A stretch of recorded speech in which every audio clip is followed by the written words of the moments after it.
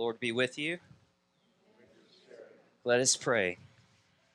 Fill us, Lord, with the words of life. Help us to know you as you are revealed in Scripture and to find our lives caught up in the story of your life.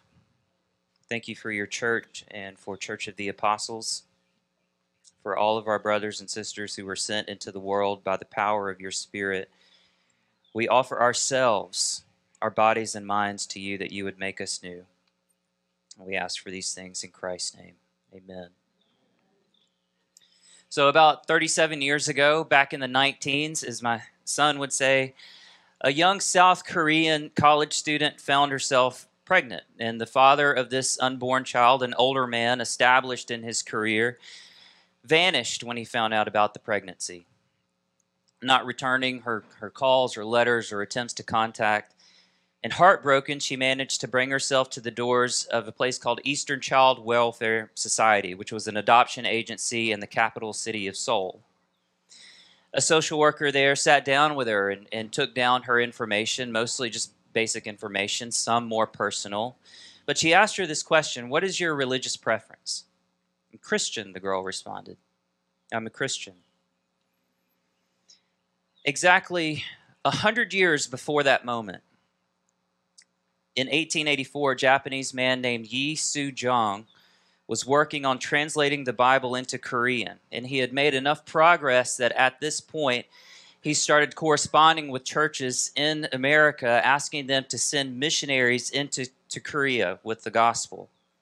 An American missionary named Horace Allen heeded the call, and so began the movement of the gospel into, as we know it, into Korea. Now, we don't have enough time to do this, but we could just go back and back. We could just keep tracing back this story until we reach around AD 30-ish, when the Spirit of God, as he had done with Moses and the Israelites, revealed himself. He manifested his presence through fire to the disciples gathered in the upper room. But this time it was different, right? As we just heard read. This time the presence, this fire, spread out among the men gathered there and enabled them to speak various languages at once. Think of it as the Holy Spirit downloading Rosetta Stone into their minds in a matter of moments, right? And it wasn't just this ability. It wasn't just this language that he gave to them, but it was also this message in their hearts that he gave to preach this good news, to preach the mighty works of God. And so they began to preach. They began to proclaim this, and the sounds of their voices rose in the city, and these visiting people in Jerusalem all around the city heard them and came running. It was Parthians and Medes and Elamites and visitors from Mesopotamia and Judea and Cappadocia and Pontus and Asia, Phrygia and Pamphylia and Egypt and the parts of Libya belonging to Cyrene. There were immigrants from Rome, both Jews and proselytes. There were even Cretans and Arabs. They all came, just came running. And the scene they found was more unbelievable than they could have imagined. From the mouths of these Galileans, these simple and ordinary Galileans, came their languages.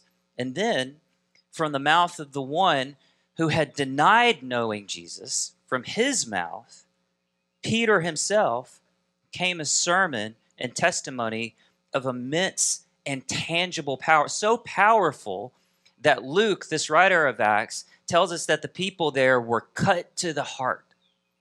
And the Greek word that he uses there is katanuso, cut to the heart. Another way to translate that is pierced. They were pierced to the heart. And it's the same root word that we find in the gospel when the Roman soldier spears, he pierces the side of Jesus, and blood and water flow out from his side.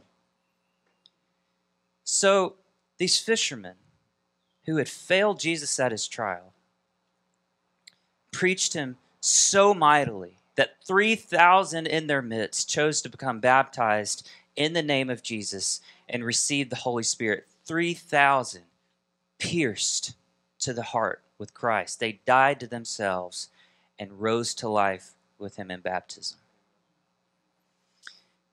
And so the gospel, this good news of Jesus, began there, and it spread like wildfire throughout all Jerusalem and then into Judea and Samaria and on to the ends of the earth. So much so that 37 years ago, a frightened and pregnant young South Korean girl filled with the Spirit of God, I believe, and a faith that had come a century before into her country, said to the social worker that was sitting in front of her, Sinja, which means Christian. I'm a Christian. And the baby that she gave for adoption stands here today, preaching the gospel in a different language from his heritage, right? A Korean, South Korean, preaching the gospel in American English with a little bit of a Southern drawl every now and then, right? Our faith comes to us Spirit-driven. It is the Spirit that does this work, right? We couldn't have written this story ourselves. Do you see the power of that? How we could only at best hold a small piece of this tapestry of this great faith that he is weaving and has been weaving since the beginning. We are not the authors of our faith. We don't domesticate or tame God to work within our parameters, but our faith, it comes to us through a heritage that is filled with wonder, and it's filled with power and awe and wildness. Not even the bounds of space or time can hold him. And yet in all of this power and all of this glory and largeness, he still chooses to become specific, to come and meet us, to come to us where we are. He called to us in the garden, right? Where are you? He came to us in a womb, Emmanuel, and he lives within us as Spirit. Once there was a Pharisee named Nicodemus who came to see Jesus in the cover of night. He wanted to talk to him about how and why and where God chooses to move. Nicodemus wanted the formula. He wanted the steps. He wanted this tightly reasoned way of God. And Jesus, as he was prone to do in answering Nicodemus, he gave him a metaphor. You have to be born again, not of flesh, but of the Spirit. And kind of left him scratching his head. He couldn't figure that out. Nicodemus was trying to figure out the mechanics. How are you born again, And so Jesus gives him another metaphor. He said, well, the wind blows where it wishes. And you hear its sound, but you don't know where it comes from or where it goes. So it is with everyone who's born of the Spirit. So I'll say it again. Our faith comes to us Spirit-driven. We don't domesticate or tame God to work within our parameters, but our faith comes to us through a heritage that is filled with wonder and power and awe and wildness. It comes to us through tongues of fire. It comes to us through this instantaneous creation of new neural connections in the minds of Galilean fishermen. He did that. The early Celtic Christians called the Holy Spirit the wild goose for this very reason.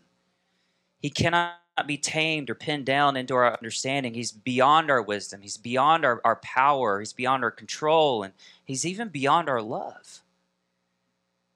Now, Father Robert will be teaching on the Holy Spirit this summer at our 5 o'clock service, so I don't want to go too far into that. But I just do want to, at this text here in Acts chapter 2, I want to point out that the mystery and the wildness and the unpredictability of the Spirit is counter to the way that many of us find ourselves living our lives, and many of us feel ourselves pulled to live our lives. We want control. We want control of what's known, right? Like a trained dog on a leash, not unpredictability, not a wild goose. We want safety and security and measured lives of faith, not being poured out and emptied daily as an offering to God, or being sent out into a dangerous world, right? Having to trust God at every step of the way that he'll give us exactly what we need at that step. Like Nicodemus, we want the formula, not the mystery and the wild power. We want to come to God on our terms, not his wild and dangerous pursuit of coming to us. And so often we fill our bank accounts and count that as gain, right? And we fill our savings account and count it as gain, or retirement accounts, or our calendars especially. We fill those up. And then we curse God when things don't go as planned. Now, I'm not saying that earning a living and saving and planning for retirement are bad things. Please don't hear me say that. But I'm just saying, and I also want to say God's open to our lament when things go wrong, right? He's open to us in our pain and our grief and disappointments in our lives. But what I'm saying is that we can't plan our lives around him as if he was just another factor among many factors in our lives. He's either the way and the truth and the life, or he's nothing at all. A.W. Tozer wrote in his book, The Pursuit of God, God wants the whole person, and he will not rest until he gets us entirely. No part of the person will do. He wants the whole person. So I wonder what would happen for some of us if we loosen the grip. Or maybe I should say if we loosen the illusion of the grip that we have on our lives and ask the Spirit to do a new and wondrous and dangerous and mysterious and wild work in our lives, what he might do. If we gave him our whole selves, really and truly, he might send you to another country, or he might send you across the street. He might ask you to empty your pockets completely and trust him. He's been known to do that. But he also just might ask you to drive a vehicle a little bit older, to live in a house a little bit smaller, to have maybe just a few fewer things for the sake of his kingdom, for the sake of your neighbor, for the sake of the needs of those around you. He might lead you to adopt. He might lead you to foster children, or he just might lead you to help meet the needs of those who are adopting and fostering in our community.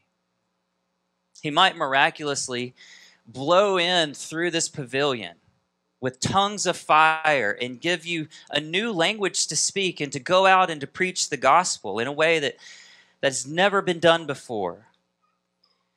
But he also might silence you. He might silence you to hear the gospel in a way that you've never heard before from someone that you had never thought or least expected. Or he just might silence you to quietly and humbly and graciously and gently live out the gospel where you are before others. He might use your prayers to do miracles and signs and wonders that would just in one fell swoop bring thousands to the faith. Or like Peter, he might give you such power in your words that you speak that thousands would come to Christ all at once and be baptized. But he also might use your prayers to do small works of love, just small works of love that you'll never see or know about.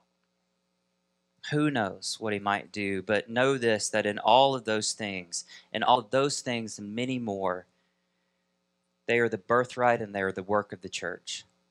They're what we're gifted and called to, and he has come to us to empower us with them. A church that is born on this Pentecost day. That's the heritage of our faith. And this wild and mysterious and powerful Spirit, in the words of Paul, can do far more abundantly than all that we might ask or all that we might think. To him be glory in the church and in Christ Jesus throughout all generations, forever and ever. In the name of the Father, and of the Son, and the wild goose. Amen.